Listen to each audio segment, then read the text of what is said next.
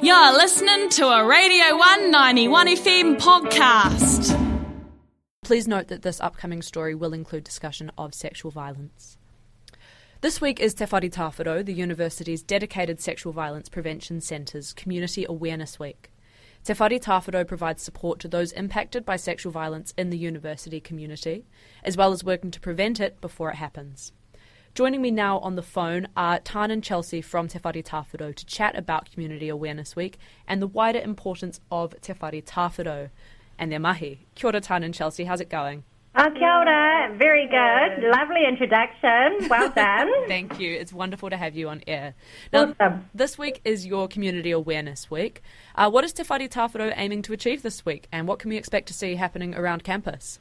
Okay, so we've been trying to have an awareness week for the last several years, and it's been impacted quite strongly by COVID. So this is the first time we're actually getting to roll it out. So this week is about being dedicated to the space of getting Te Whare Tāwharau's name out there and what we provide as both support and prevention, but also the collaborations that we have with the wider community and creating safer communities and healthy communities. So we've called it Community Awareness Week so that we can explore our core and see what that means in the space of sexual violence.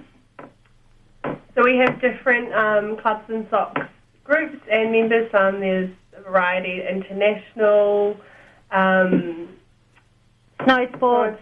They're all coming along to our pop-ups, and we think having those on board is really great because they provide different groups and friendships that our students can engage with while they're here. And so they'll be coming to pop-ups, which are in the Link Monday to Wednesday and Thursday at Locals, and on Friday we'll be down at Unipol. Wonderful. Te Whare Tāwharau is the university's Sexual Violence Prevention Centre offering support to students impacted by sexual violence, recent and historical. Can you expand on why it's important to have a centre dedicated specifically to preventing sexual violence within the campus community? Sure. It's quite a topic, isn't it? But what I think we really love about Te Whare Tāwharau is that, sexual violence is global and it's not a new thing for many communities. But what we really appreciate the university has done is acknowledge that, it is really important to be creating conversation and supports around in the event that anything has gone on for anybody, and that just allows us to be proactive in the space rather than waiting for, numbers to increase or whatever it is. We're kind of leading edge in the space that we know it's a problem within all communities, and it's up to us to figure out how best to move forward in that space, creating safety, honesty, and, compassion in a space that's really nuanced. And what are the specific, perhaps unique challenges in combating sexual violence within the context of a tertiary institution? Wow, good question. We're a very diverse community of students and staff from around Aotearoa and New Zealand, and it's a stressful environment with exams and workload, and for a lot of students this is the first time they've been away from home, and particularly in the last few years with everything the way it has been with schools being online, it can create a lot of stress for a lot of students coming down here. Yeah, and so we're able to step into that space, and because we are a student support service, we're connected to all the other services that are both internal, and then we have great connections externally that allows that really trauma-informed care for our students and staff coming through accessing support. And I think, as Chelsea's just mentioned, trauma and stress are a relationship. They kind of go hand in hand, and of course students are one of the most notoriously stressed groups of people for a very short period of time.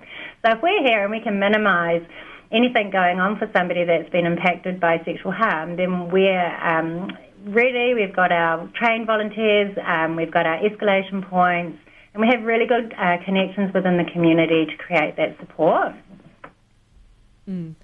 Thank you for that. And finally, what does the support that Te Whare Tāwharau offers look like, and how can students get in contact if they need to? So we have drop-in hours at the centre from 10 till 4, and we have our trained student volunteers who can support in that space. And then we also have myself and Tān But they can come in and we can talk them through different support options, whether that's internal or external, and also things like academic support, because we realise when we have trauma or stress in our lives, study can be something that can be really hard to achieve. So we can refer them on to support services to help them both with their study and time at the university, but then also what's been happening for them. Yeah, and it's not limited to numbers, the number of support that somebody can access. It can go from the beginning of their, first year right through to graduation. And, we're just here when needed by people that are looking for pathways around what's going on for them in their daily lives at the university. There was a Radio 191 FM podcast. You can find more of them at r1.co.nz/podcast.